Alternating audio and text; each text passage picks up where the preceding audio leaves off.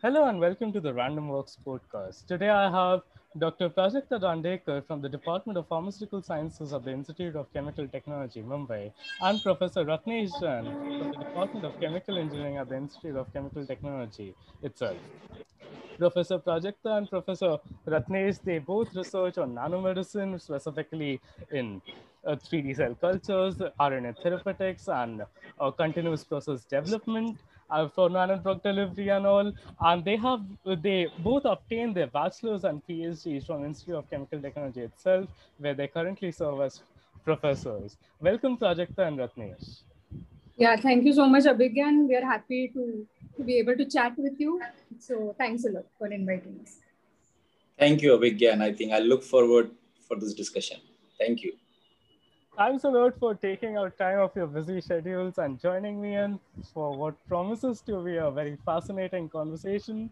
So, you all have had a very sort of interesting path to the frontiers of science. You'll have been engaged in some very fantastic research of sorts and all. So, did you envisage yourself as a child sort of pursuing a path in science? Did you have any inspirations in terms of your family or friends around you, or was there some school teacher who really inspired you and you were set on becoming a scientist? So, Prajakta, how did it start for you?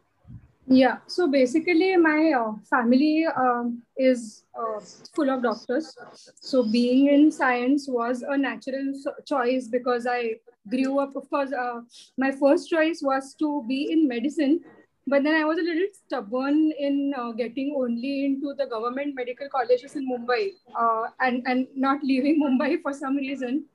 And then eventually I could not get admissions in any of the government medical colleges in Mumbai.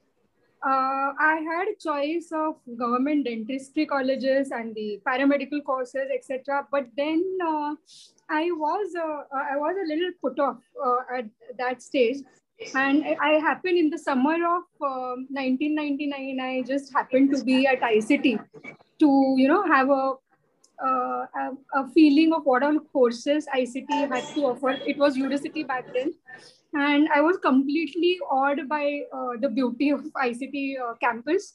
So it was also at that time being at an undergraduate course in ICT was like a gateway to America. So so that, then I thought that yes, I had not managed to land up in any of the government medical colleges in Mumbai. So why not give a try to having a career in America? And with those thoughts, actually, I happened to join a pharmacy course because, yes, it was connected, still connected to a lot to biological sciences. It was also connected to healthcare in a different way. So, a mixture of all these decisions prompted me to opt for, the B.Pharm course at Udacity back then in 1999.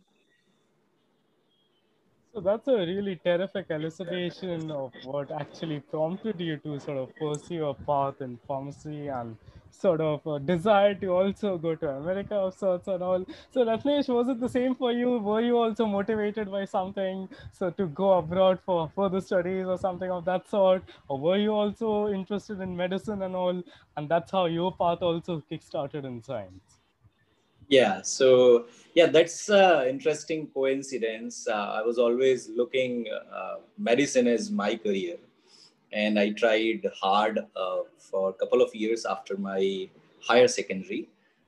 So even I have taken a break from my formal schooling and before joining any college, just to prepare myself for some of the toughest medical examination.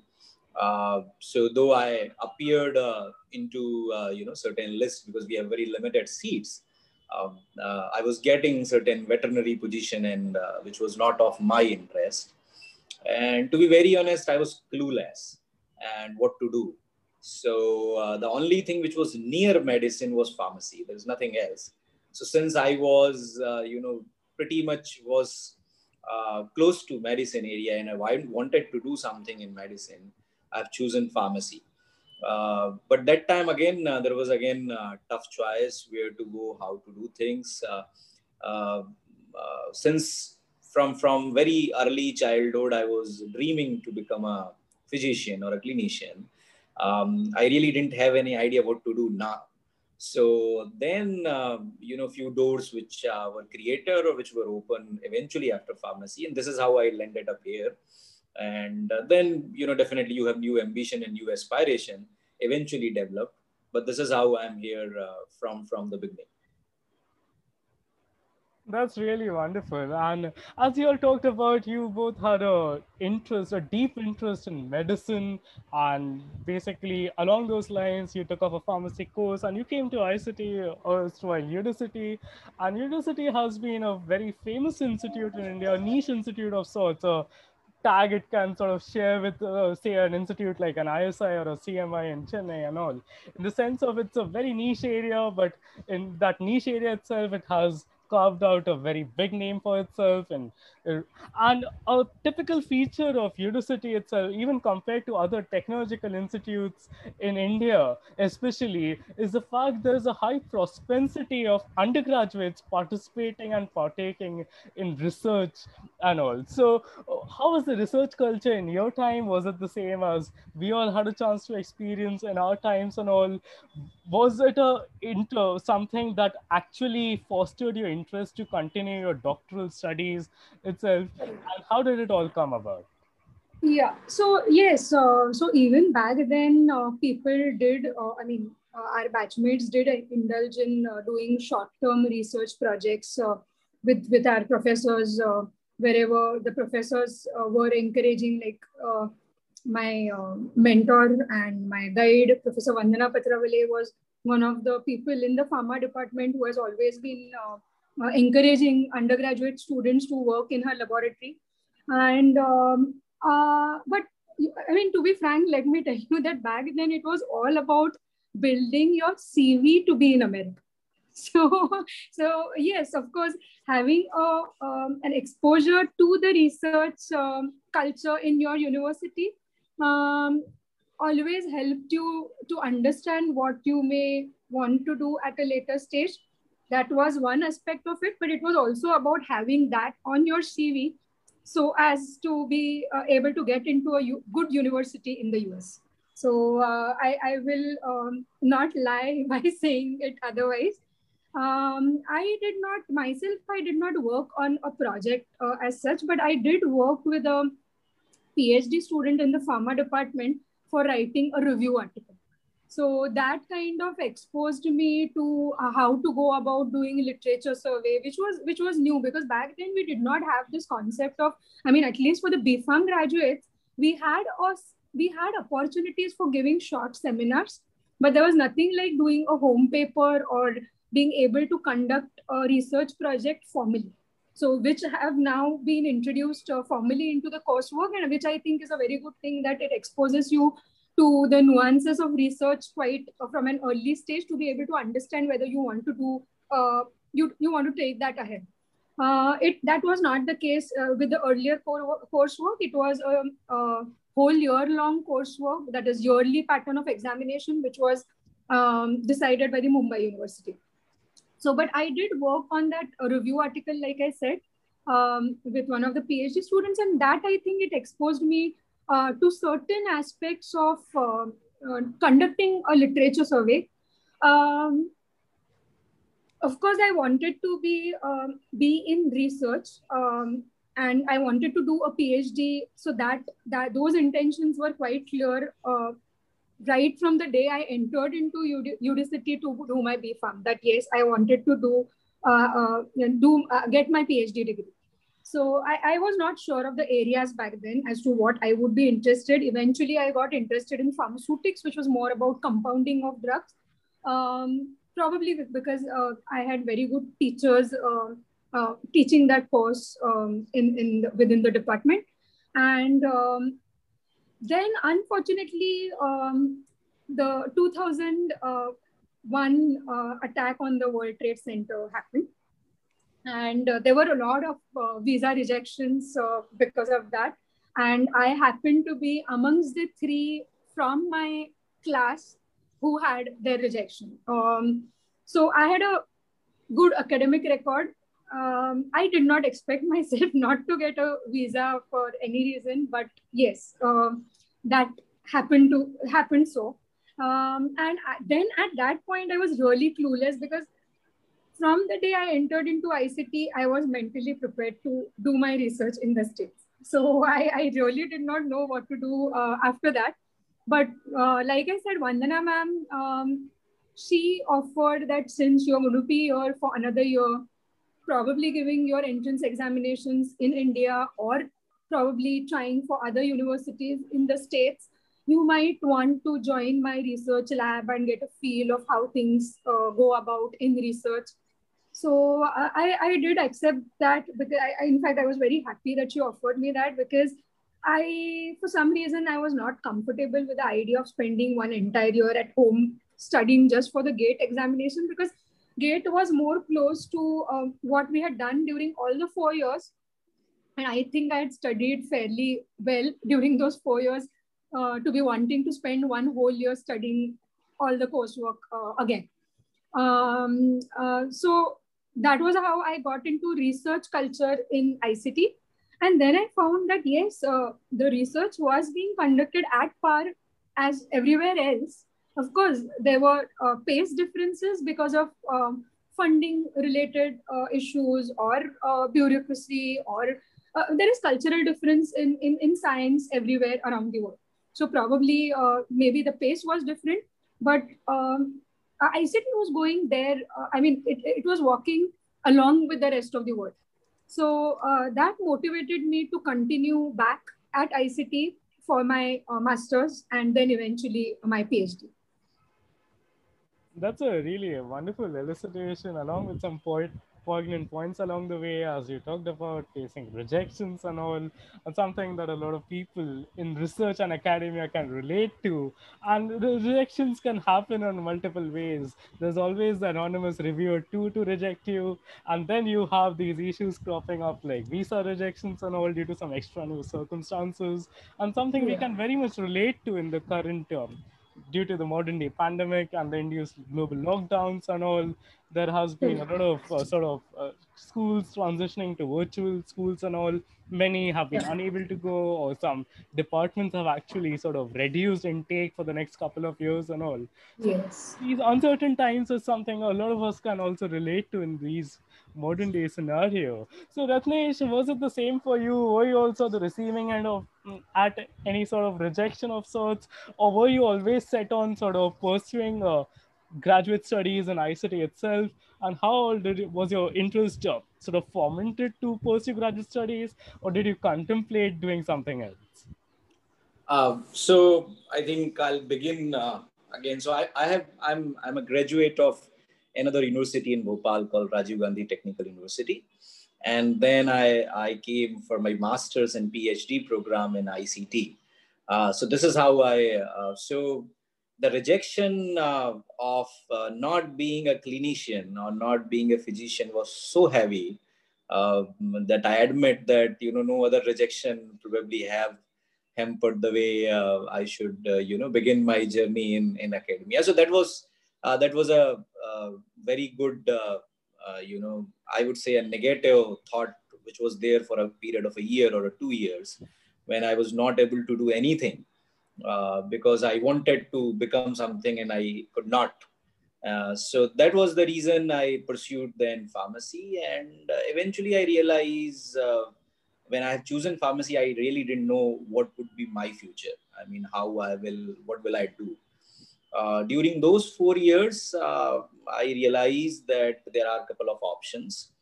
And I also realized that being just a bachelor of pharmacy will not do good for my career.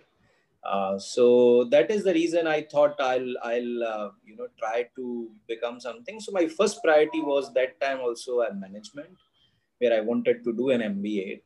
I also realized that because of my financial, so the rejections were not direct in my case, to be very honest. They were more indirect rejections. So indirect rejections is situations and economical conditions. So there were financial conditions which were not supporting me that I could do an MBA in terms of, and the culture was also very different right now. There are a lot of support available, or at least I was not aware that such support might be available. So I have chosen masters just because of fellowship. I learned from somewhere that if I'll choose a master's degree in pharmacy, I'll get some stipend, and that was the only motivation to come to a master's degree. And I also realized that I will only get such brand if I come to institute like ICT. So one of my senior told me that we were just traveling in train, and I was saying that I would like to go somewhere, maybe Delhi or Punjab University or somewhere. Then she just told me that, why don't you go to ICT? So that was the second thing they said, that, but it's very tough to go into ICT. So that was the time I decided that I will work hard for my GATE examination and try to get into that institution. And I did try. I quit everything, whatever I was doing that time, and I was just doing GATE examination. I did get a very nice rank in top 50 of All India ranking.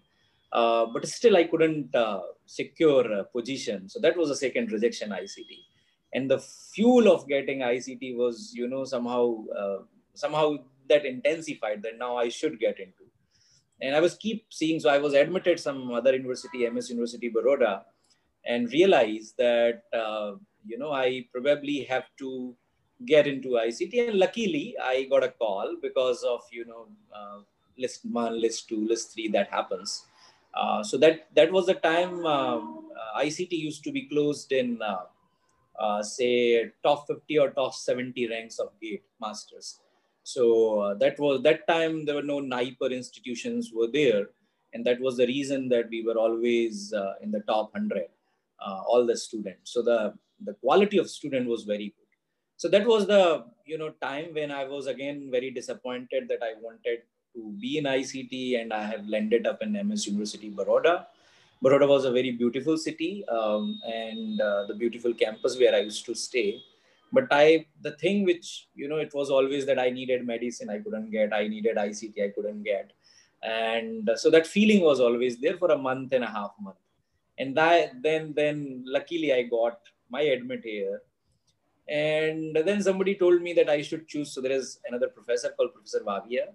He was very much, famous, and people wanted to we work with him.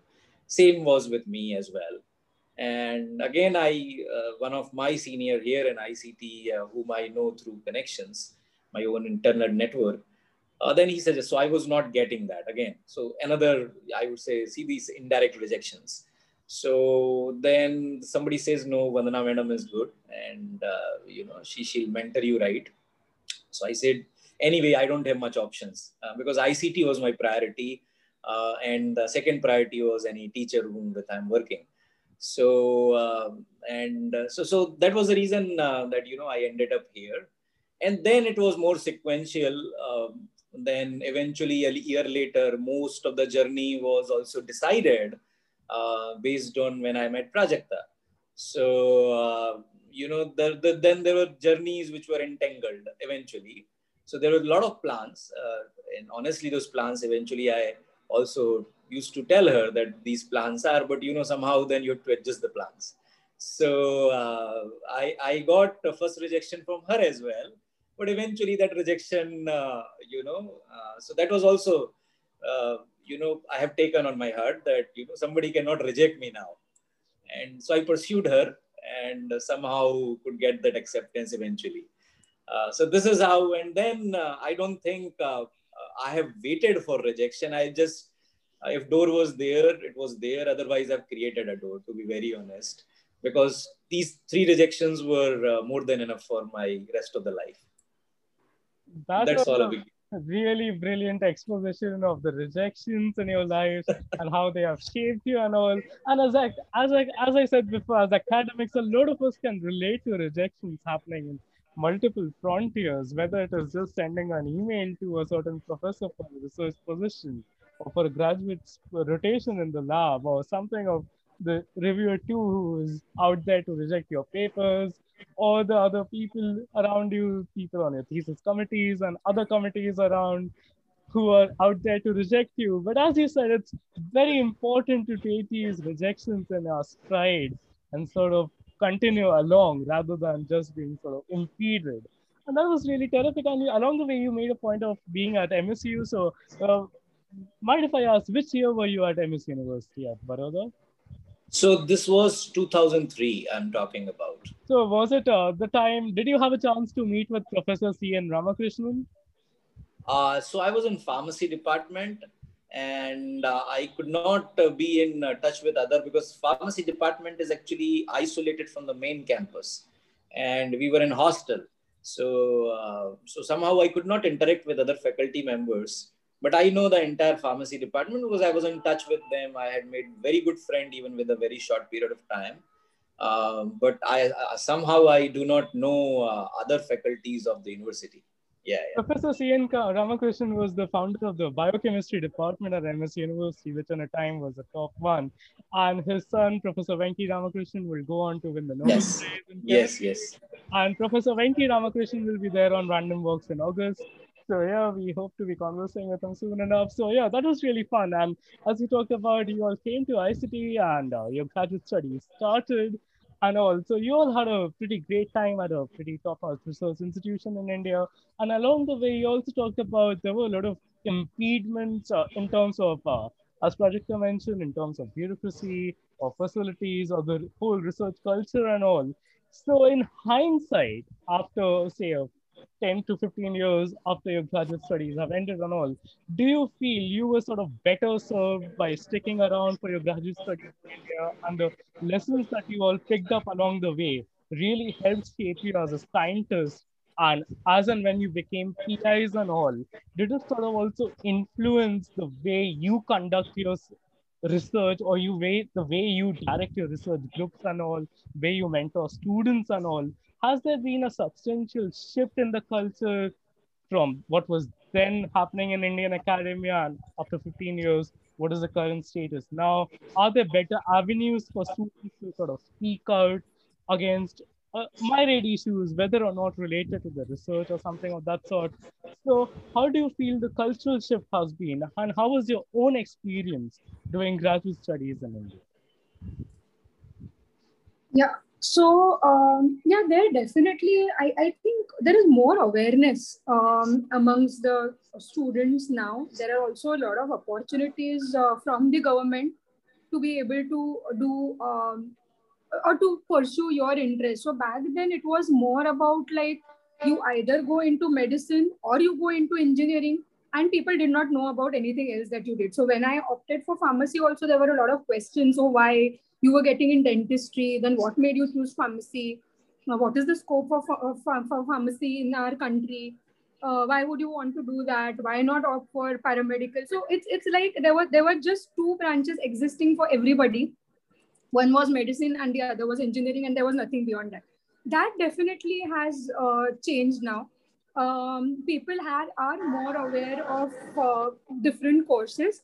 I mean, there are many who want to do their BScs and MScs by choice to be able to pursue a particular area of research, and then they apply for IITs or they apply for their further education in other countries, wherever they may want to pursue their research in a particular area. So there has definitely been a shift in the outlook, what was back in 2003 and what exists right now.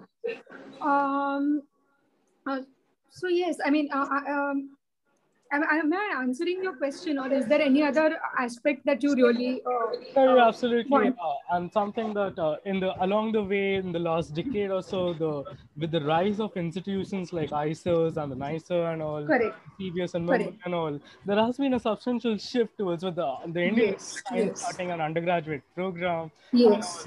So, and it has been really important. Otherwise, there has been a traditional lot of siloization. It still persists to a certain extent in the Indian high schooling system of sorts, whether it is the first time you're made to choose between science, arts, and commerce, or when you enter science, either you do bio or you do maths or so, or when it comes to sort of choosing an undergraduate path, it's always engineer. You either go to an engineering school or you go to a medicine school. But in the last decade or so, there has been a cultural shift. There has been a lot of students sort of pursuing other avenues of sorts, and which is really sort of encouraging of sorts. And it also brings to the light the notion of interdisciplinarity. Today's science Exactly. doesn't really exist in silos of physics, chem, biomath. There has been a lot of intersection that happens and all, and there is a lot of whole different fields inform each other and all, and it was about sort of applying the toolkits and all. So how was it sort of, as you all talked about, you all had a chance to work with Professor Patravale and all, and you also talked about, Ratnesh especially talked about a lot of friends and people who sort of guided him along those random interactions he had with people, which actually got him into ICT, then sort of pursuing a PhD, the call to sort of just apply to Professor Patravale's group and all. So, how important have friends and mentors been in your journey through science and academia?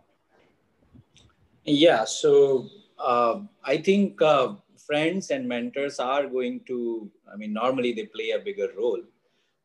So, to be honest, till I been exposed to ICT, I really didn't understood or before the role of mentor or even the meaning of mentor. So it was, somebody who was advising. It was maybe I was coming from a tier two and tier three city culture.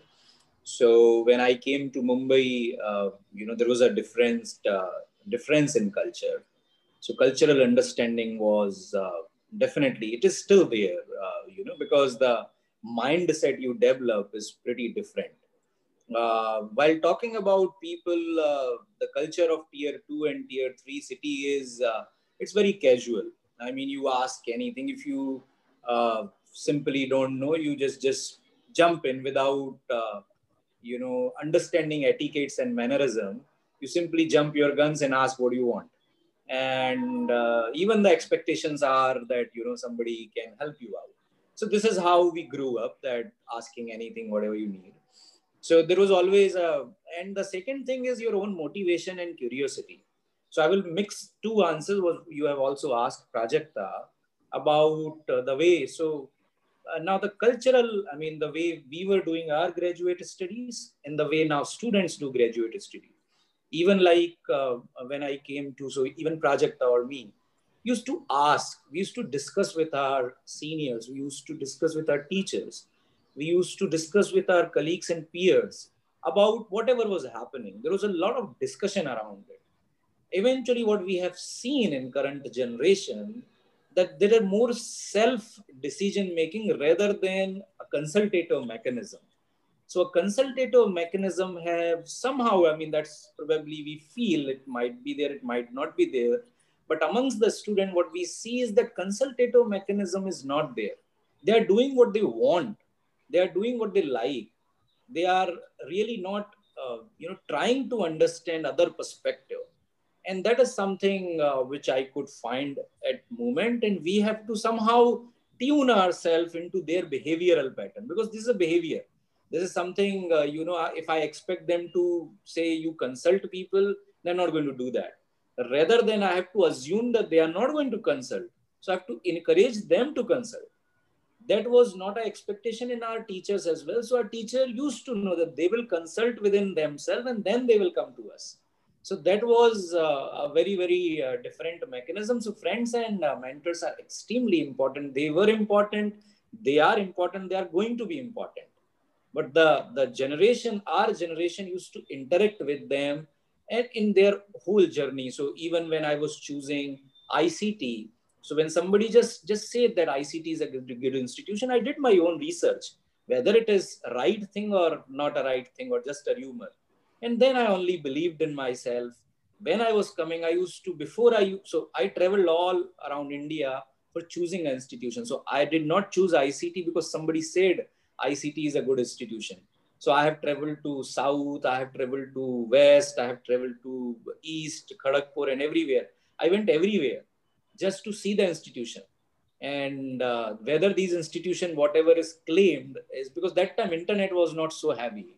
So I have to see physically, and I have actually seen every institution physically before choosing something. And that was the reason. But then I used to find friends, their suggestion. Whenever I used to gather, I used to talk. What is your experience? How do you get jobs? What is the long term aim? How that. So there are a lot of people, my own teachers, my own friends, have helped me of shaping this decision.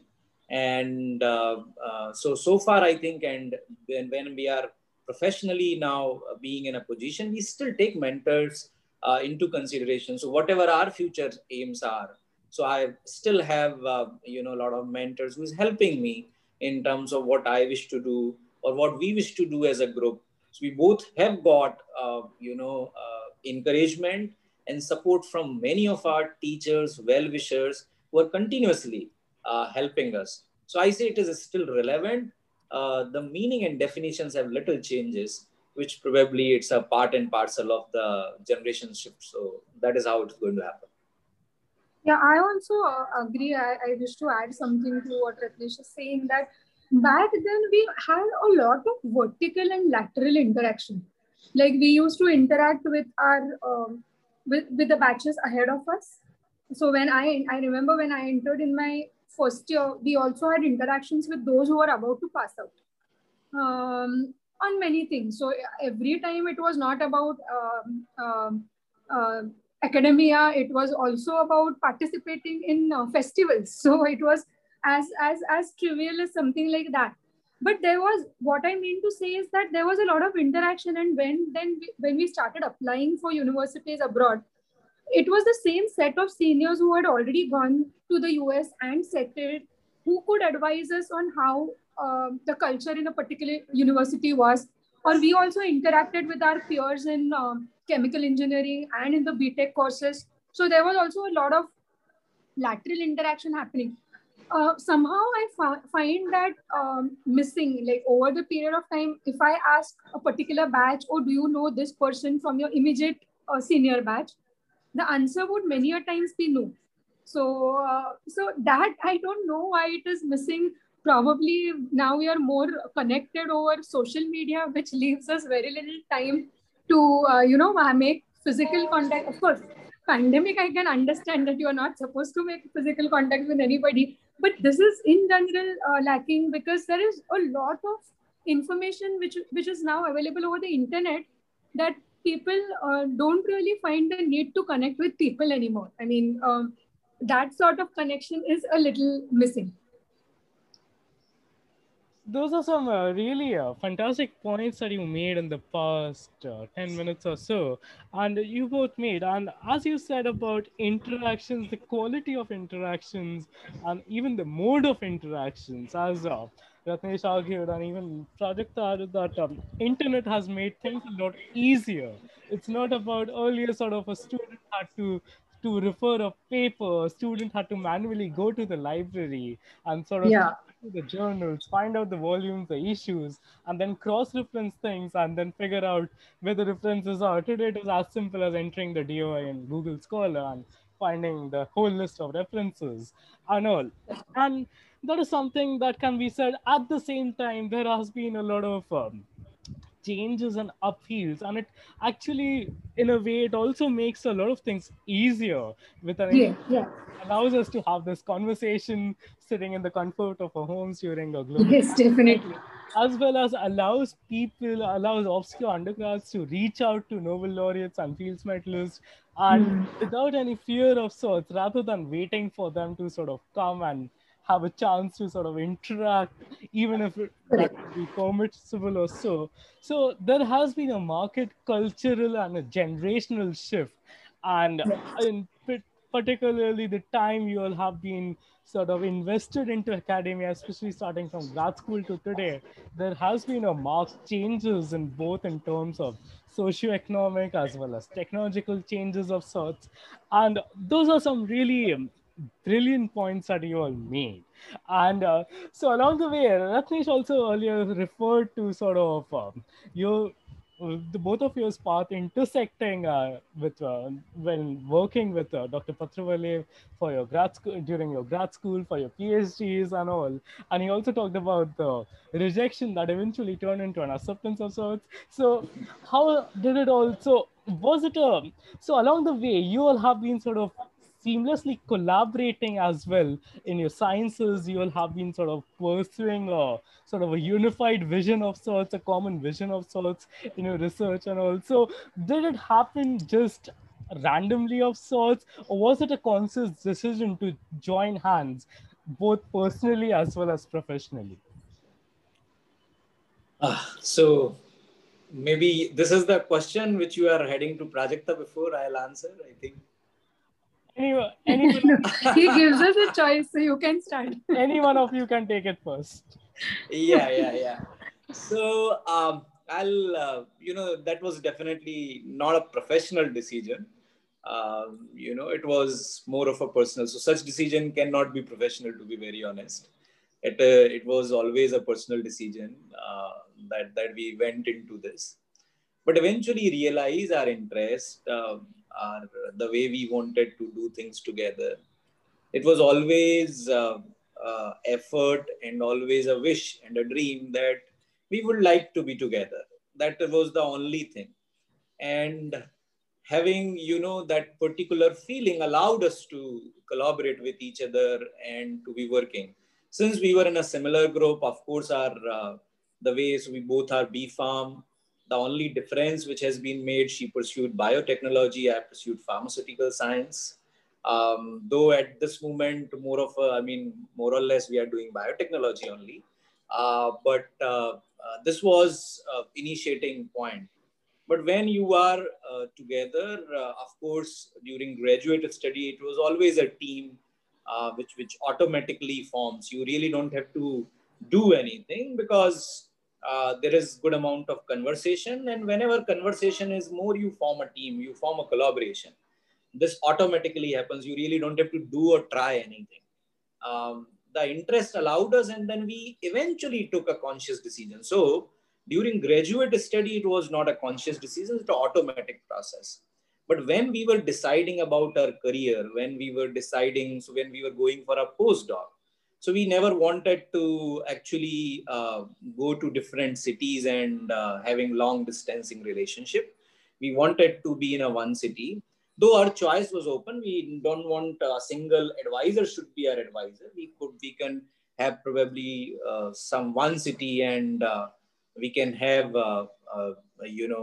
with different university or different labs. That was okay. That was not something which we have decided, but that happened eventually, and that we got a same advisor even as a postdoc eventually with minor hiccups. So she got two advisors, I got one advisor. And then when we were choosing for coming back to India, that time again, that was a conscious decision that we will make, or we will create a group which was, something which we will make it together. And that's how, so from more automated process to a conscious decision, this is how we ended up here.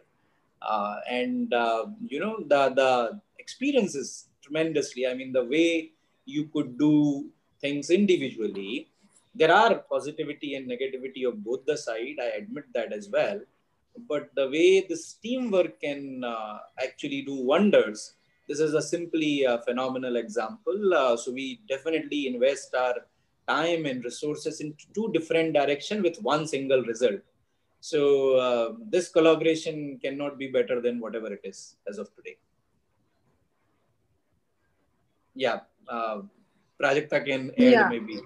So I would I would once again like to highlight what he said. I was I don't know, more than Ratnesh, I was very hell-bent that if we were going for a postdoc together, we wanted to go for a postdoc abroad to have experienced different culture. But at the same time, I was very sure that none of us would be following each other, but we had to get into to probably different universities in the same city, or different professors in the same university or department. But anyhow, it has to be the same city. That was a conscious decision which we had taken. Probably it was once again because of my stubbornness. But because of that, we started looking out for positions quite early on. So during our PhD, Ratnesh had been like almost 2 years before we finished our PhD. Ratnesh was at a conference in the States when he started talking to people already. Because and there's generally a resistance to hire a couple, because they see it as a team coming. They don't see it as individuals who are working together, but they more sort of feel that it's a team which is coming, and then they are a little reluctant that it would kind of create fragmentation in their lab cultures, because as a part of being a couple, you tend to support each other. Sometimes you also tend to support each other blindly. So that is what people are generally scared about, that they do not want a fragment that operates by itself autonomously in their laboratories.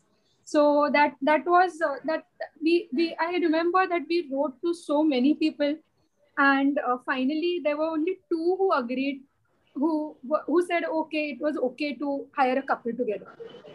So of course, even at that time, like he said, I had two professors, because my PhD boss with whom I eventually worked with, he said that it would be better that when you're coming over, one of you stays in my laboratory and one of you works in another department with my collaborator. We were okay with that arrangement, because it would also give us chance to explore things together and yet differently. So eventually then when we applied for different fellowships, so we were in Europe, and he offered us fellowship for the first 6 months, but then he also made it quite clear that because you're coming as a couple, what I would be offering to one of you for a span of 1 year, I'm going to split it up into both of you. So in the next 6 months, it becomes imperative that you find a fellowship for yourself. But Europe has many opportunities. There is EMBO fellowships, and there is Humboldt fellowship, there is Marie Curie. So the scope is quite huge.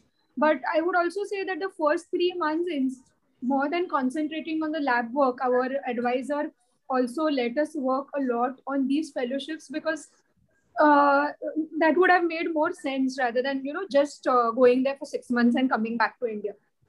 So I would say that the first 6 months we spent it quite vigorously over securing funds for ourselves. And that luckily happened. We were lucky in that Ratnesh got a Humboldt fellowship, and I got a Marie Curie fellowship, and we eventually landed up with the same professor, because he was from the healthcare area. He worked in the healthcare sector. And there we decided to move a little ahead of what we had already done back in India. So from working with small molecules, we transitioned our research into working with larger biomolecules like siRNA. Our lab also gave us quite a culturally very diverse experience. So Professor Lehr's lab in Germany, it has people from all over the world. So from Egypt, from Syria, from United States, from different parts of the Europe, and we had a very good time scientifically and culturally. And the way he mentored us, I think I still remember a statement which was made by him, that in your case, you worked like like those circus, what do you call them, trapezes. I can't recollect the name. So one goes up ahead and holds the hand and gets the other one ahead up with him, and then you move on a step. I could really relate with that idea. So I think it was being in Germany was a very good experience scientifically, and it helped us a lot to shape our lab back in India once we decided to come back. And like Ratnesh said, coming back together at the same university was a conscious decision. Again, it was a lot of efforts to be in the same university, because here also, if you see in ICT, we are the only couple who's able to work together. So that does require a lot of efforts. It's not as easy, but then it is also very interesting. I mean, a lot of duplication of efforts is avoided in running a lab together. Absolutely. That's a very riveting tale that you both told us of how your personal and professional lives intersected and all. And along the way, you also made a point about a general hesitation to hire couples and all. And one can also sort of look back, and it is not restricted to a certain country, it pervades academia as a whole. And 20th century, especially in the Western world, was pretty brutal in terms of there were a lot of discriminations. Some universities had explicit policies against not employing or even employing but not paying the female part of the couples and all. Professor Tom Steeds, who shared the Nobel Prize in Chemistry with Venki Ramakrishnan for elucidating the structure of the ribosome, had his spouse, Professor John Steeds, is a very famous crystallographer. And there is a tale, a very famous and a truthful story about Tom Steeds that's told. When he was offered a position in Berkeley, Professor John Steeds was denied, and she was told that she could always work as a research scientist in Professor Tom Steeds' lab. And for that very reason, Tom Steeds chose to sort of give up a tenured professorship at Berkeley, and he chose to move across the coast to Yale. And it is due to people like these and all we have the scientific world. There has been a lot of change, and there the stigma that is sort of attached to sort of hiring couples working together or something, to a great extent, not to full extent, but to a great extent, has been sort of removed. And today there is ample recognition for both halves, rather than the female lying in the shadow of the male person, as was unfortunately the case in a lot of academia, right from Nobel Prize winning scientists like Professor Dorothy Hodgkin or Maria Goeppert-Mayer, who were never paid a dime for the pioneering research they carried out, to today. There has been a lot of changes, and there are still a lot of changes that can happen. And as you said, you always sort of pretty set on starting and establishing a group together of sorts where your research will intersect and all. So was it a conscious decision to return to ICT also, a homecoming of sorts for you all, or you all apply to other places and all? And considering the places that offered you positions and all, ICT was the best fit for both in terms of your professional aspects as well. Obviously, it was a homecoming of sorts for you all, as well as the research aspect. Yeah. So when we were looking out for, so actually when we applied to ICT, that was not the time when we had actually planned to come back. We had definitely planned to come back eventually, but not within 2 years. So we had planned to spend some time in the Europe, probably spend some additional time in the US and then come back. But at that time, this position on which I was hired initially, so when we were just looking through and trying to figure out as to what we would do the next, Ratnesh came across the advertisement for this position. And I mean, getting positions in reputed universities in India is not something that these advertisements keep on coming out very often. So of course, and at that time, when we applied for that position, it's Dr. John Kapoor position on which I came back. So I was also competing with Ratnesh, and I was competing with two of my seniors from Vandana ma'am's lab only. So we were not very sure that whether either of us would, get that position or not. But we thought that yes, eventually we have plans to come back. So why not give a try since a position is available? But this position on which I came back, it was instituted to promote biotech related research within the department. And luckily that worked out in my degree in bioprocess technology worked out in my favor, and as well as the research which we in Molbio, which we conducted in Germany. So that combination, it really worked out in my favor, even when I was competing against, my peers. I mean, who were probably, who had their CVs as good as me, probably. And at the same time, government had started a lot of fellowships, to attract researchers who had migrated elsewhere for their postdocs and who wanted to come back to their country. So there is Ramalinga Swami Fellowship, which has been instituted by DBT, and Ramanujan Fellowship, DST Inspire Fellowship. So now there are many fellowship schemes that Indian government has started to attract people back to their country if anybody is interested in coming back. So Ratnesh got one of these fellowships, and both of us could move back together. And of course, Professor G.D. Yadav at that time, who was the chancellor at that time, he really supported our decision to come back as a couple. And there were a lot of administrative hiccups when Ratnesh came back on this Ramalinga Swami Fellowship, because it was not a regular position. And back then, so it's 10 years back, and these fellowships were new. So people did not know how to treat those fellows, whether to treat them as postdocs or to consider them as just helping staff, so that some teaching duties could be diverted to them, without really giving them any hand in the research. So there was a lot of explaining to be done, and I think a little challenging time, but we got a very good support from the vice chancellor of the institute. And then eventually I was on a permanent position. It was a chair position, on which I actually came back. So this is how things were when we came back. So yes, but of course, without the support of the head of the institute, you can't go anywhere. So that is that, and I think our degree from ICT really helped in that sense.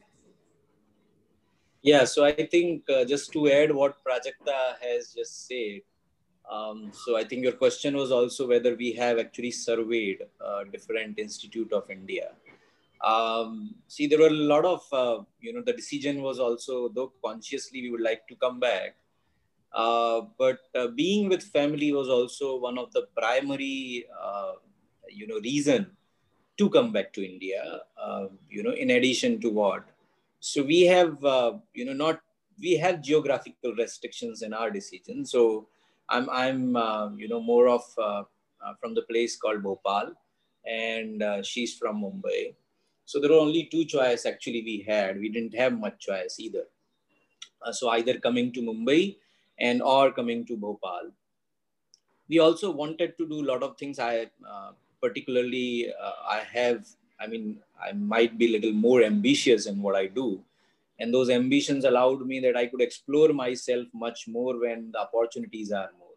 So Mumbai compared to Bhopal definitely have more opportunities around.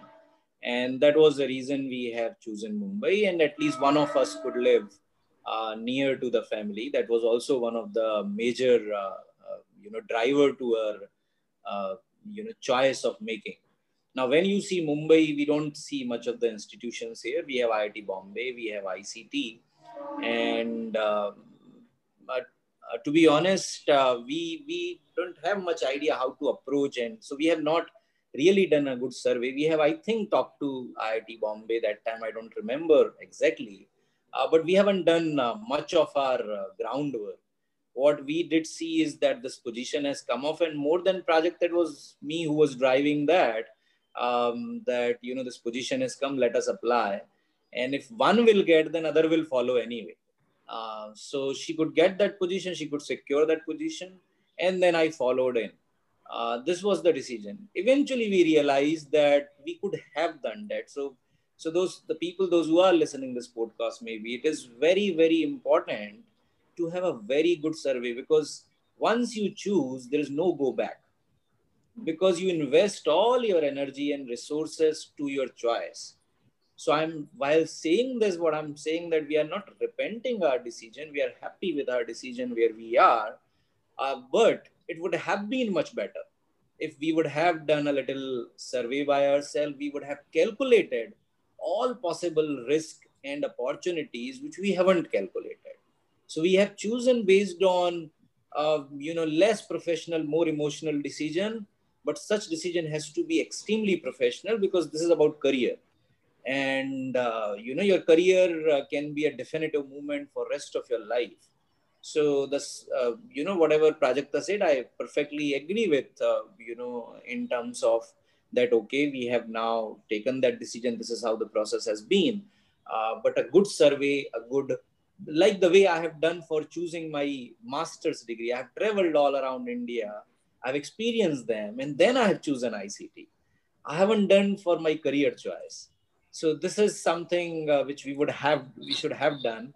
But I think this is something as an advice to the listener of this podcast. This, please do this extensively before making this choice. So that's all from my side. Absolutely. Those are some very terrific points and very sagacious advice that you doled out. So, and it's really important to sort of account for all options. And as we talked about, the internet has been a sort of a democratizing force in that terms. One can sit in any city with a Wi-Fi connection or even a simple data connection and look up the opportunities that are abound rather than undertaking a rigorous survey that you undertook during your soliciting your master's day institute. One can easily do that from the comforts of a home nowadays, and it's very important to do that, as you said, especially when one makes these pivotal decisions of sort of starting a lab or No, shaping up so a career. Yeah. yeah. So here I would like to, I mean, one reason for us being a little ignorant was also the fact that ICT has a very good research culture. So that was also one of the reasons why we were a little ignorant about, not doing enough, because we were already aware of what has been going along. But like Ratnesh said, yes, if you're moving to a different university, then it's very important whether they have, if you aspire to be in the research and do some strong research, then not all the institutes in India would give you an opportunity for that. So yes, then it is really, if you're moving elsewhere, it is necessary to do your homework. Absolutely, absolutely. That's a very great point that you added on to. And yeah, as you said, it's really important to do one's homework as well as look up things beforehand and all. And those some really sagacious advice that you told out. And so as we are talking, so currently you have been researching on a broad swath of biotechnology, process technology. Ratnesh, you are affiliated to the chemical engineering department, and chemical engineers famously do a lot of things apart from chemistry. So we do right from bioengineering and material science to process development, control systems, and all. A lot of chemical engineers do a lot of things, and especially in bioengineering, there have been some very famous ICT alumni outside, also engaged in some pretty top-notch research as such. And also, how has it been? So, was it sort of like how has it been sort of applying your toolkit or something, your learnings from a neighboring field of pharmaceutics and coming and sort of joining the chemical engineering department and sort of purviewing and being affiliated to the department? So how has it been working, interacting, and sort of mentoring chemical engineers of sorts for you? Yeah. So I think it is a two-way thing which is happening. And though the earlier condition which Prajakta explained, there is always a boundaries. There are always hydrophobic layers and penetration. So I have my own layer, and the other party will also have their own layer. So penetrating each other is always difficult. But when I came in, one of the head of the department that time, Professor Bhagwat, who suggested me, that it's always onus on you because you are the one who is entering here. And of course, I took that as a challenge as well. And one of the great benefit which I have received is excellent mentoring. So Professor Bhagwat, Professor Daikar, Professor Pandit have really shaped me, the way I'm running my research group. Eventually, I also got an opportunity to interact with, Professor Yatin Gokarn, who joined us briefly when we were pretty in 2012, 2013, when we were shaping our research group. And the impact is so large that my entire research is right now shaped on the fundamentals what Yatin has seeded that time. So that was a wonderful journey. Right now, though it took a long time, the interaction is still there. So I'm learning a lot of things. My course, which I teach, is on biopharmaceutical engineering, biomaterials, and biopharmaceutical manufacturing. All are related to the field of engineering and manufacturing. So there's good thing I'm learning, and I'm seeing that how the pharmaceutical system or principle which my education is set on, how that could be taken a greater benefit if engineering components are mixed together. So that is a good learning, and I would say I'm still learning a lot of things, and that is just because I'm in department, and that is helping me to shape the research area. So the boundaries, the kind of things I'm seeing ahead, it is much bigger picture which I could now see. So if I would have been in the similar area or a similar situation where the risk I would not have taken, I would not have seen this as well. So there are multiple challenges which over the period of time I'm encountering, or I have been encountering over the period of time.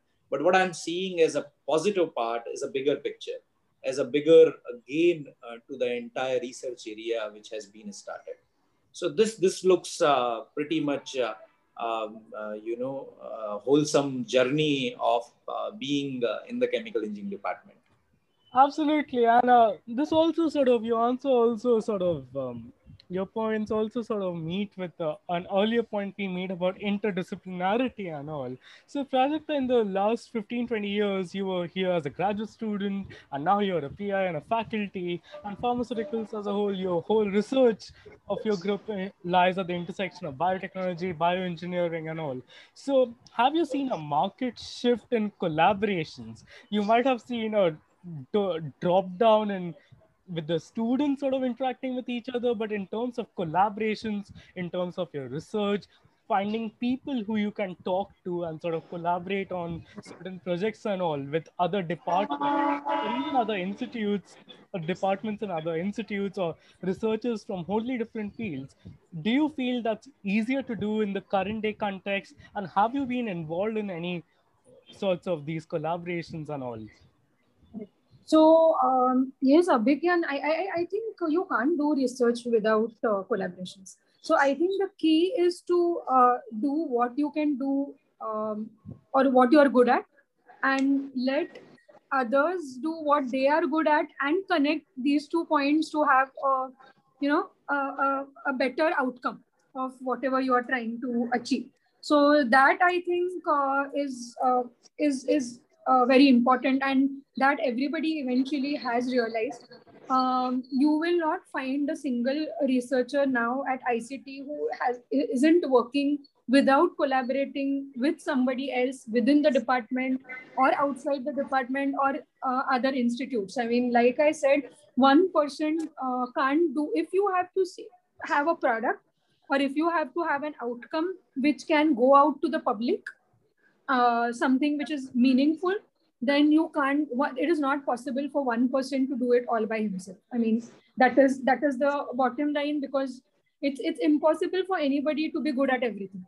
So that people have realized, even when we submit the projects government encourages multi-institutional projects. So everybody has realized the importance of that. So, and that also avoids duplication of facilities, because you can already access something which is available elsewhere, right? You don't need to have the same instrument, the same facility at different locations again and again, because that person, his overall research outlook may not be the one that would align with that instrument over a longer period of time, or a particular principle over a longer period of time. So I think interdisciplinary research and collaborative research is a must, which all of us are getting into and have got into. And that is also which is something which is being encouraged by the funding institutions as well. So the situation has definitely changed over the time, even since we joined here as independent researchers. Absolutely.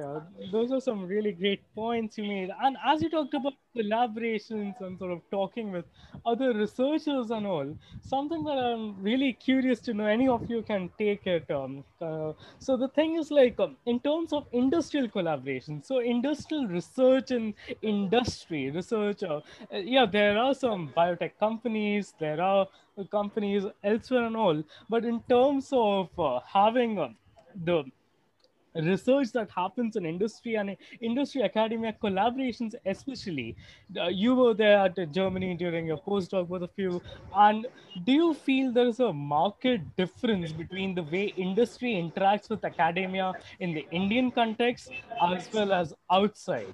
And as we see, as many would like to believe, we have had the mRNA vaccines for the very first time coming into the world, and many sort of think that mRNA vaccines just came up in a span of year because that's when Pfizer and Moderna started making them. But what many tend to miss out on, mRNA research has been funded by the National Institute of Health for the last 40 years. And it also Exactly. brings back to the whole ubiquity of the importance of funding basic science research or funding blue sky research with funding, because 40 years back, no one really envisaged using mRNAs to sort of combat a global pandemic 40 years later on. It was something for wholly different things and all.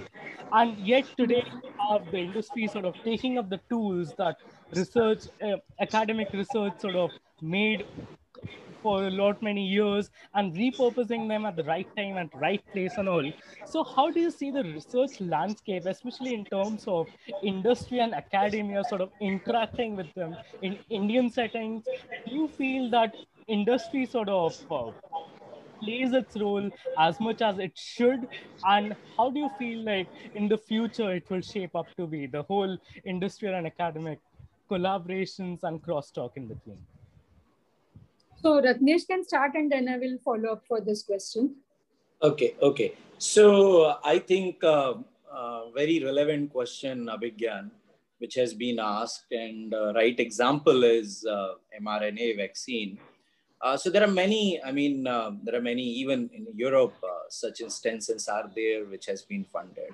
But I'll come back to the relevant question that how Indian industry. So the industry institute interaction is very scattered interaction within our country. There are certain institutes which are getting great attention of industry. I'm calling industry per se as any industry, does not matter, pharmaceutical industry or software industry. But in general, industrial interaction with respect to ICT got a privilege because of industrial hub as Mumbai. So we got a privilege that we have interacted with many industries over the period of last many years. But such interactions are more scattered. Such interactions are more short-term, with short-term benefit. So the way industry interact in US or Europe is much a mature interaction. So I'm not going into the nuances of interaction, how this happens, but I'm giving a bigger picture of this, that these interactions look into a larger goal where they could achieve this together. There is also a complementarity and respect for each other. There is good amount of respect and complementary, and there is no rejection mindset. So many of the time, the Indian industry, which was there, I won't call it as of today, But there's still section of the industry which is rejecting the academic mindset because they don't feel it is a connected thing. The largely that is also not a mistake of an Indian industry, because the Indian industry is more of a B2B or a Me Too industry.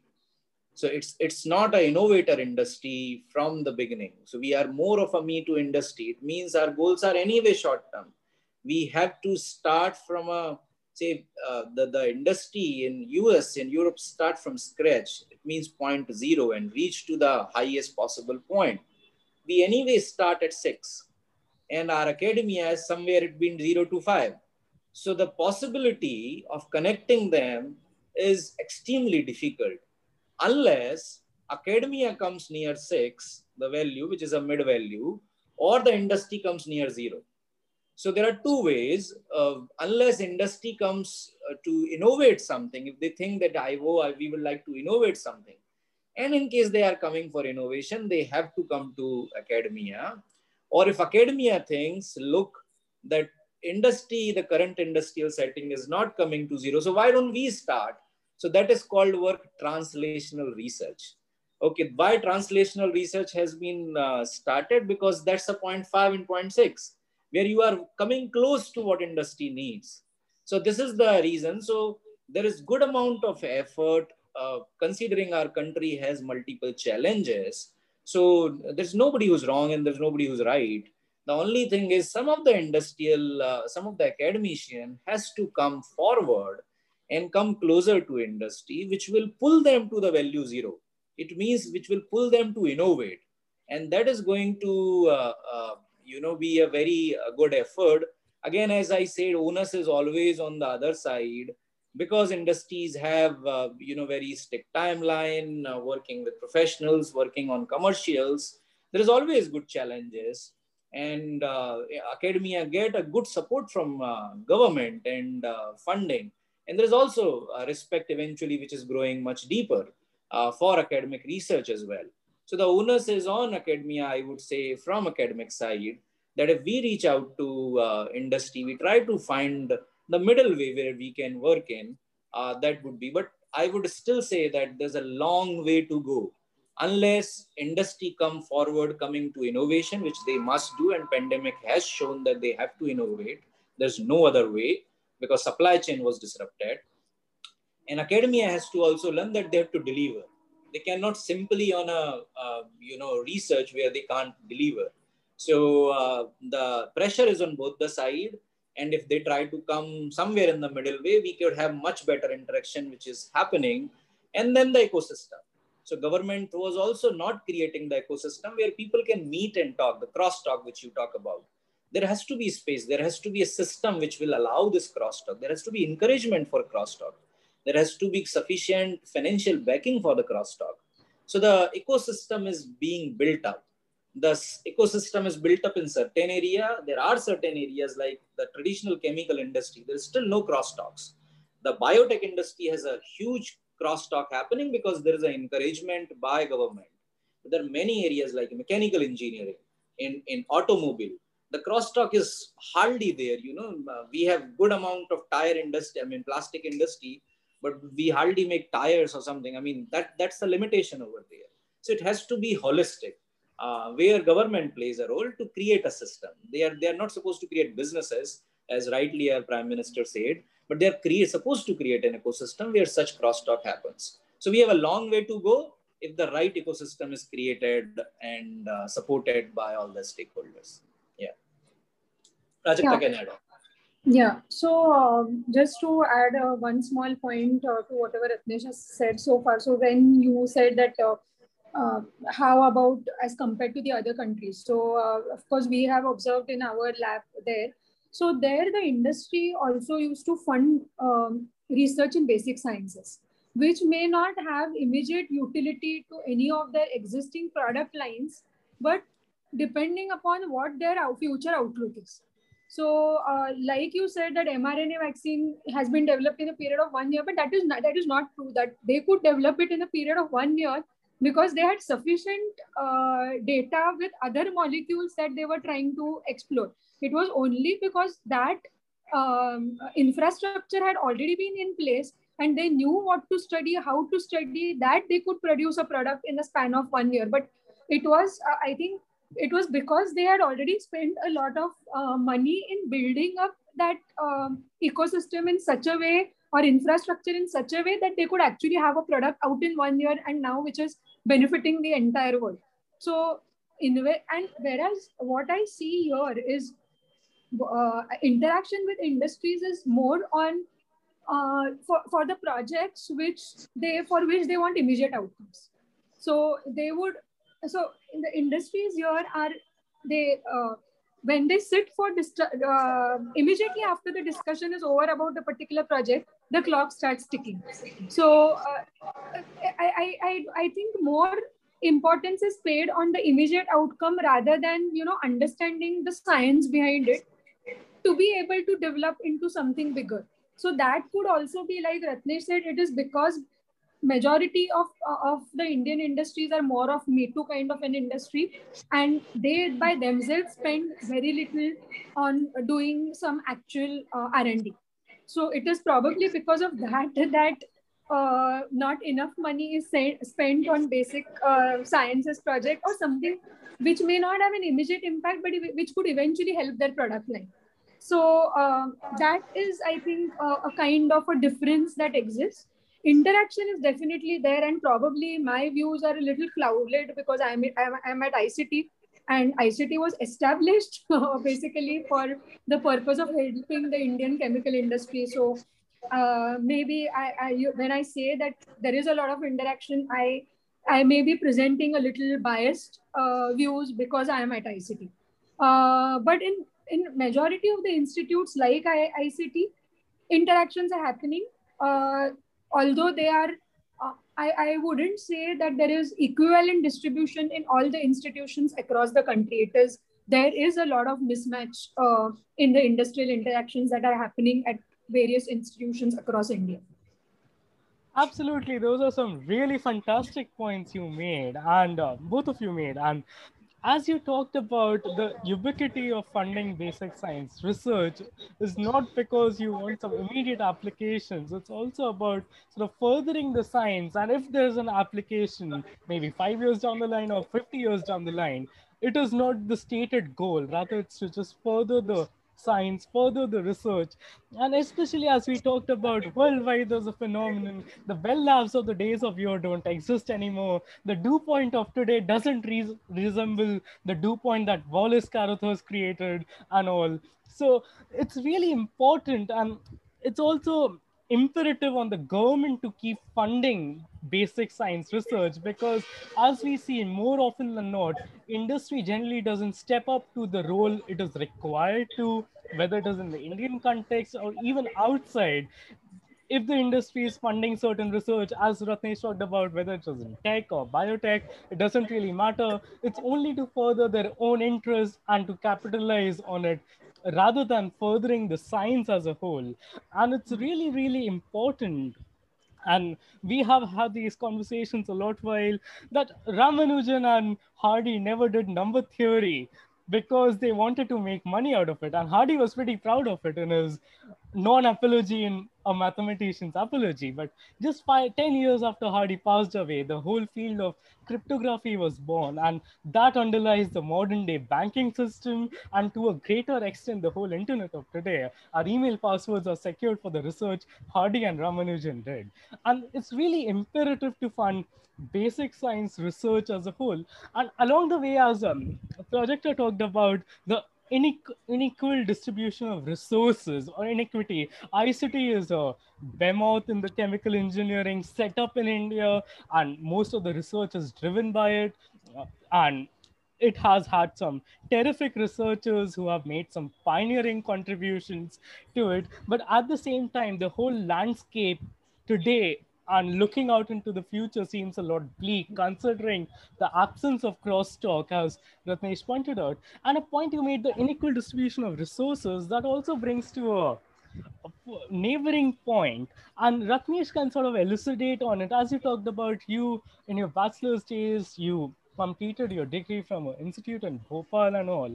And In the India of today, there has been a prevalence of top-notch research, top-notch scientists being based out of some handful of institutions. In chemistry, chemical engineering, it's in ICTs, and then in engineering sciences, you have the IITs, and in sciences, you have the ISC and ISOs, TIFR, and a handful of CMI and ISI. Unfortunately, the university system in India today doesn't really resemble the university system that existed 100 years back or so, because it's really important to remember that Meghnad's SN Bose, they were based out of Allahabad University, Calcutta University, and Dhaka University. They weren't based out of any institutions, yet they had a chance to carry out some terrific research. Unfortunately, whether it is the universities in metro cities like Bombay, Delhi, or Bangalore, whether or it is in the interiors where it's even more shoddy state, the research ecosystem has completely dried up of sorts, especially what's happening outside of few central universities. Research isn't something really taken seriously, and the overall university system is on sort of a ventilator or life support. So how do you see things shaping up? There was the recent national education policy also that came out last year and all. Do you feel, considering yes the institutes do exist, but it's also important to remember the vast majority of Indian students study in the universities. It's not that they study in IITs or ICT, they study in the universities, and it's really important to have a robust system in place. So how do you see things shaping up? Do you see a revival of sorts happening anytime in the near future, or and some drastic course correction has to happen before something of a revitalization can take place? Yeah. So very important question of Vigyan, and difficult to answer, I would say, because the problem is too big to resolve. And it is going to be much bigger eventually if we don't do the course correction. So one of the major problem is when IITs or ISERs are erected, uh, the major reason of doing that is creating certain center of excellences, which where because you really can't repair the system. If you have to create excellence, what government has adopted that you create from the scratch. So the culture becomes more of a newer culture because the changes in university ecosystem was not that possible. You really can't do that. And these were the model which were adopted. Eventually, what had happened is that most of our bureaucrats, most of our government has a biasness behavior over such institutions. So there's nothing wrong in the institution, nothing wrong in any of the people, those who are sitting. They're supposed to work and they're working very hard. So like institutions like IITs have contributed greatly to the building of this nation. There is no doubt behind that. At the same time, we are just not producing technocrats. We are producing citizens of this country. And the responsibility of producing citizen is not only on these IITs or Institute of National Importance, but at the same time at our universities. Because we have social science, humanities, arts, and they are equal participant of this particular ecosystem which we are talking about. I would say that there is a huge amount of course correction has to be done. So the government has to give autonomy and support. The first thing which they have to, so most of our universities are under political influence. Most of the time, the politicians decide what has to be done in a university ecosystem. If you see that the institution of national importance like IITs have no such interference from any of the parties or even the government. So unless we give them complete autonomy, the way MIT or Stanford is working, they are not reporting or accounted for anybody.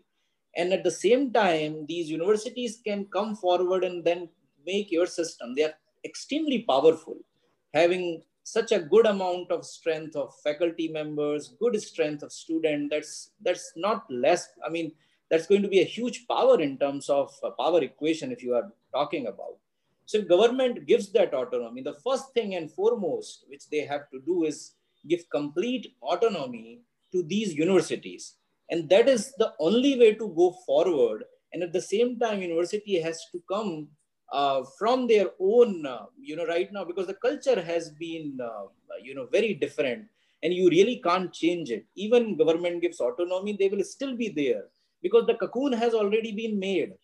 And if cocoon has been made, you even try to pull them out by giving autonomy. You say that it's like, there is a bird already caged, and if you open the cage even for some time, the bird is so habituated to the situation, the bird will not understand that the cage is open and I can fly, because the bird doesn't know how to fly anymore. And that is the situation of our Indian university. Even if you give them autonomy, it would be very difficult for them to fly. So a good amount of autonomy, and at the same time a motivation in terms of funding support, in terms of creating policies where they can be coming out from the system, and more importantly, with zero tolerance on political affairs. And that is the only way to repair them. We have central universities, we have state universities. Central are still good, but state universities are in pathetic condition in terms of education. So it is very, very important to do these corrections, that none of the universities should come under any umbrella of state or center. They should have their own autonomy and own financial and academic infrastructure. That is the only way to do that. There has to be a regulatory mechanism. Nobody is rejecting that. There has to be a regulatory mechanism, because you really can't pull all the plugs.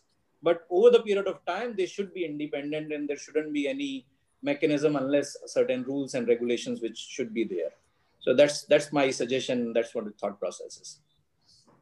Absolutely, as you talked about. Would you like to add something, Prajakta? Yeah, just a small point over what Ratnesh added. I think that if the system has to be, revamped or recreated, there is a lot of unlearning which needs to be done. So, like he gave the example of caged bird, unless and until that unlearning process happens, people will not be able to accept something which is new. Now, even under this NEP, if credit audit system is started, it is very difficult unless and until the university unlearns whatever they have been doing for since the time of their establishment. I mean, especially for the older universities. So there also has to be a lot of guidance which needs to be provided. Autonomy, yes, but hand-holding activity or twinning activity with established institutes of national importance is also required, so as to be able to impart or give what I would say, share that culture which is being adopted in universities of higher importance, and that I think will also help to rework the entire system. Very true, and you both made some really great points. And especially Ratnesh, as you talked about, there's been a lot of cocoon that has developed. That something project also elucidated on, and there are a lot of sort of inbuilt structural problems that also need to be sorted out, rather than just infusing funding and all, which is a necessary step.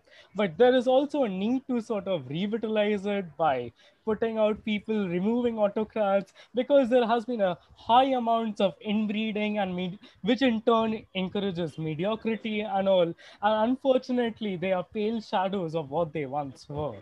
And that's a really important thing. And along the way, also made some points about funding and all. So coming back to it, you both have been PIs and conducting research, and research in the experimental sciences requires funding, whether it is in terms of laboratory funding for laboratory equipment or getting hired equipment, say a NMR or a cryo EM of sorts. It requires a lot of funding, and it isn't something that a single PI himself or herself with their own grants can fulfill, and it requires dedicated support and dedicated follow-up from university admins as well as from the policy makers and all.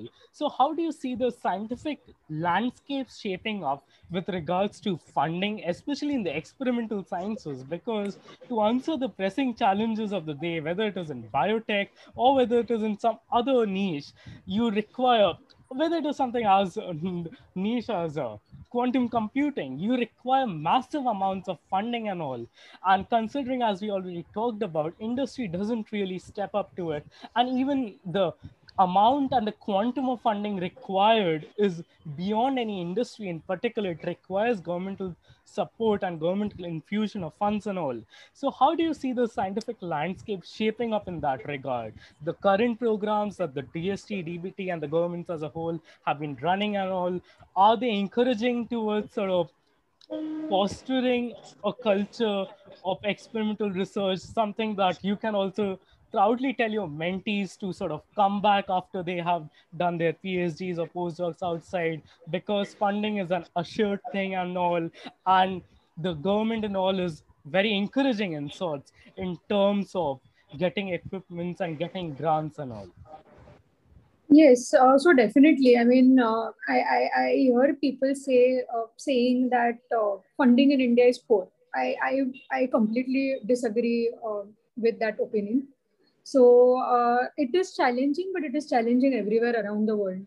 There are no different challenges that India poses on its researchers. Government is also giving higher end funding into building of clusters. So whereby institutions in a particular geographical location can partner with the industries in that area so as to build up a cluster which can help in providing end-to-end solutions. And those solutions can tomorrow be practically applicable so as to maintain the sustainability of that culture, so of that cluster.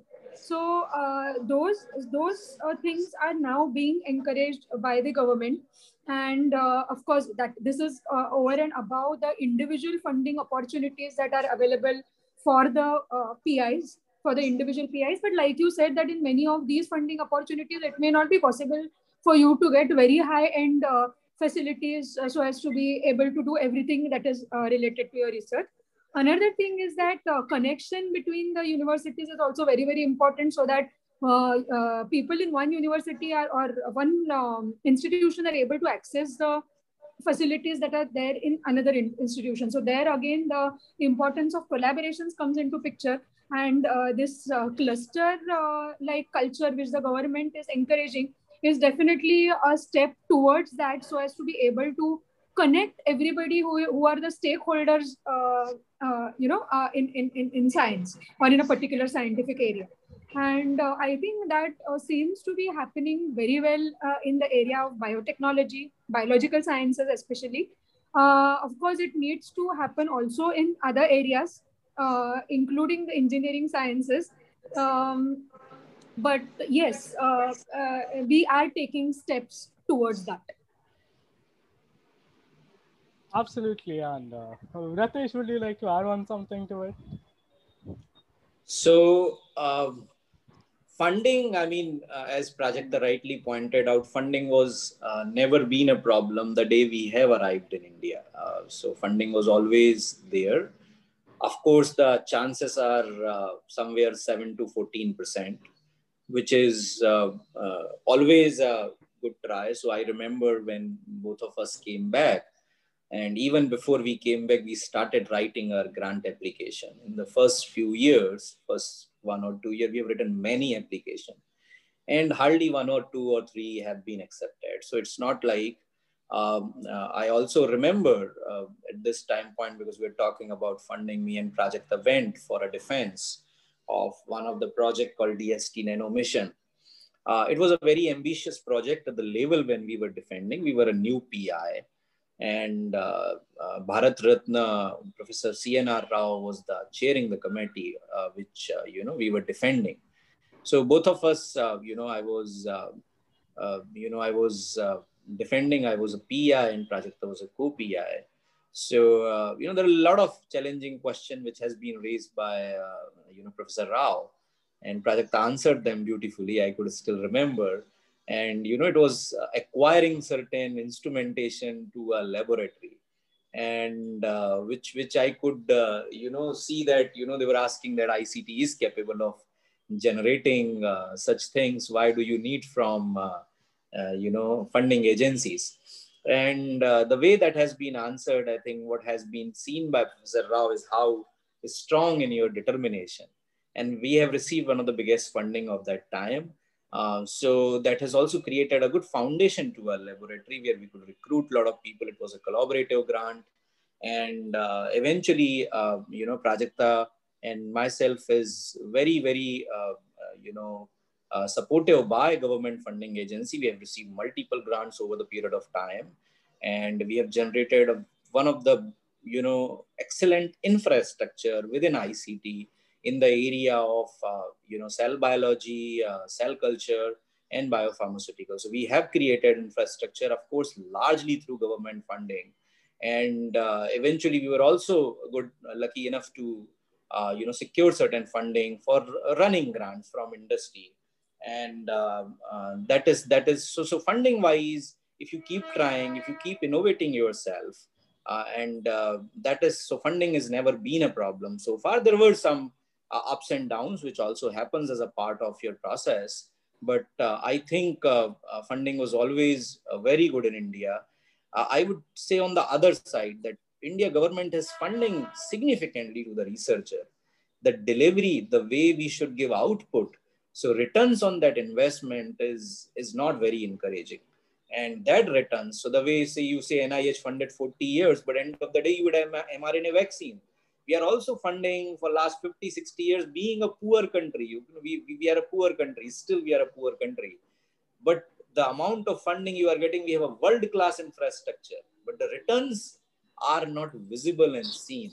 And that is something where I would say that is the reason that returns are expected now, and the whole conversation has started. So this is how I would conclude my statement. That's a really terrific points you made, and along the way, you all have been sort of at the top-notch, top frontiers of academia, working on some really fascinating research. And as we talked about, academia can be a brutal place in many ways. There are a lot of rejections to be found around, and then there is a lot of commitments and activities you need to engage in, whether it is teaching duties or mentorship, or whether sitting on committees, grant committees, thesis committees, and all. Academia can be a pretty stressful place. So, what is something you both engage in, sort of to detach yourself of sorts? Is there some hobby you pursue, or is there some undertaking or endeavor, especially in the last year, as we all have been locked down in a pandemic and all?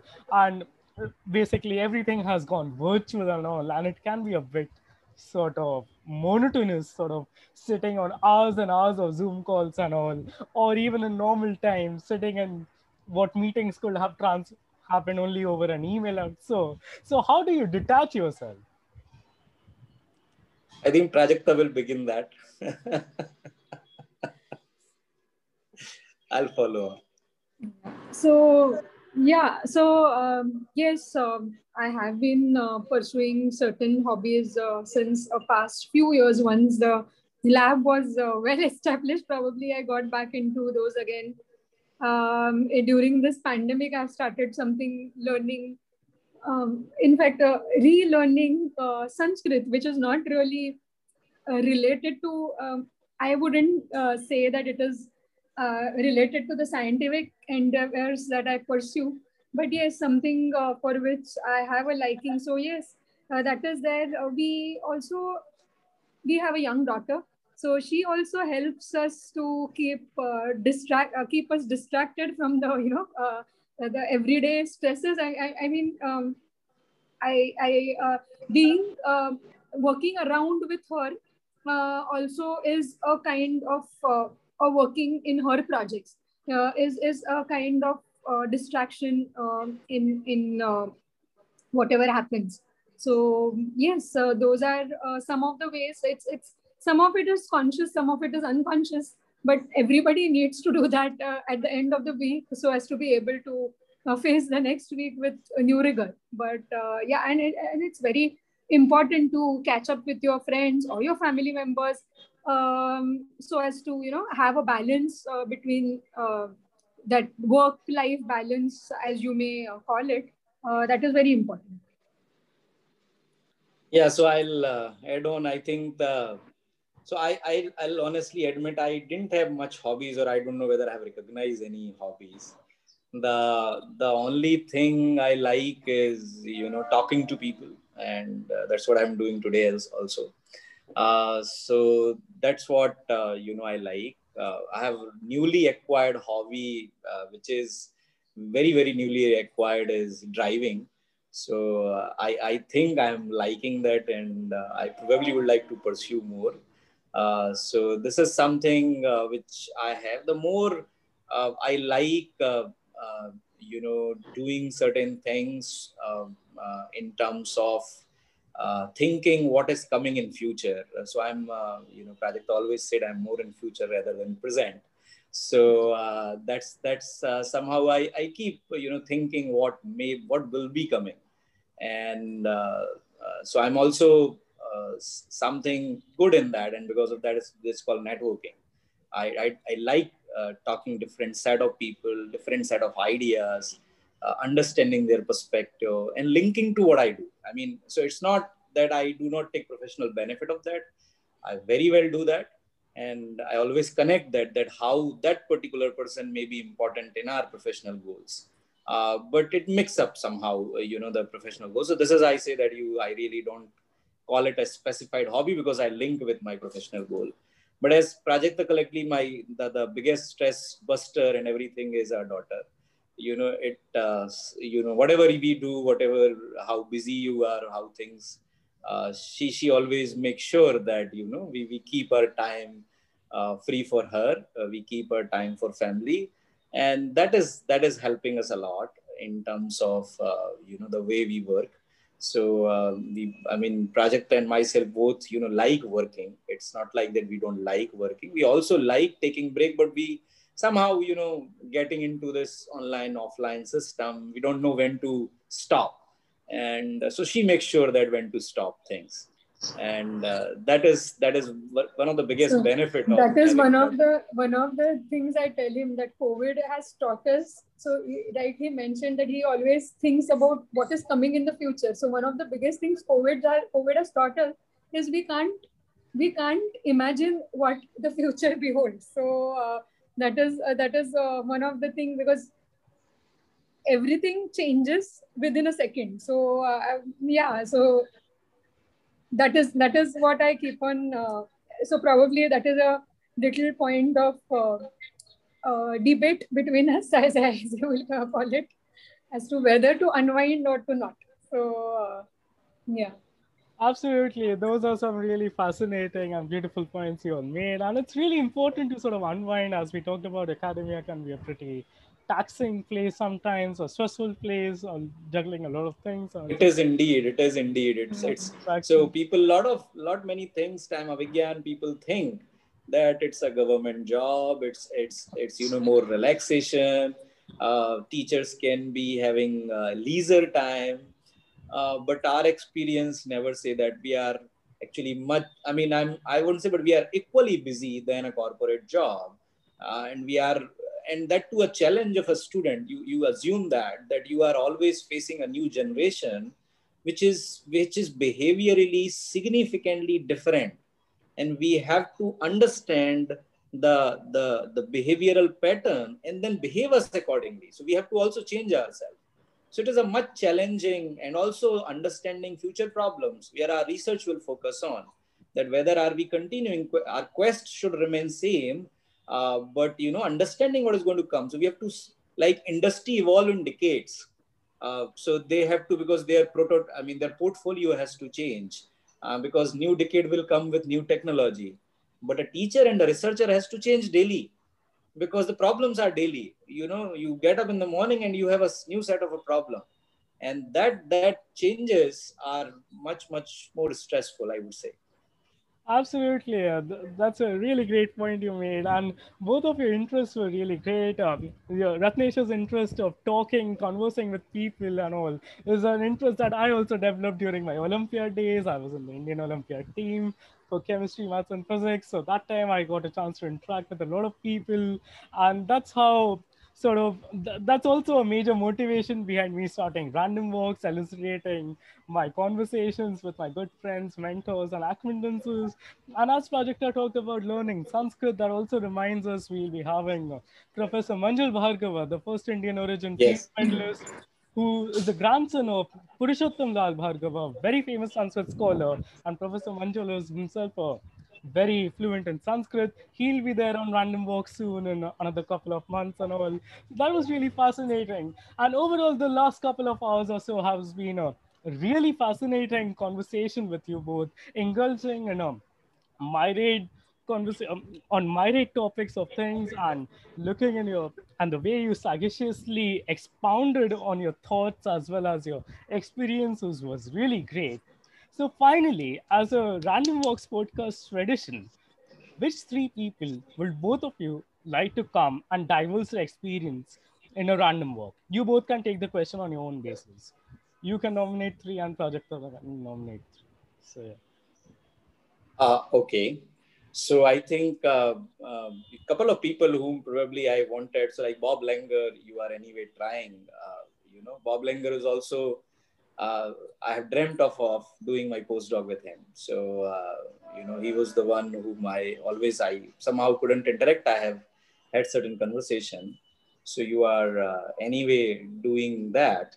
I want that you should invite some of the people who are specifically in the domain. So like I'm not sure there is a professor at Stanford University who has developed this microscope. I'm not Oh, Professor Manu recollecting. Prakash will be also be there. Manu Prakash, I'm Yeah, he talking is a about. very good sort of Yeah, friend of yeah. mine. So yeah, he'll be there. Yes. Yeah. So, Professor Manu Prakash, I think, I also think that you should try to invite certain people from bureaucratic side, like, Dr. Renu Sharoop, who is DBT secretary, because, that kind of indulgement to the core. I mean, so these random walks, though, talking about different part of science, I think they are also part and parcel of science.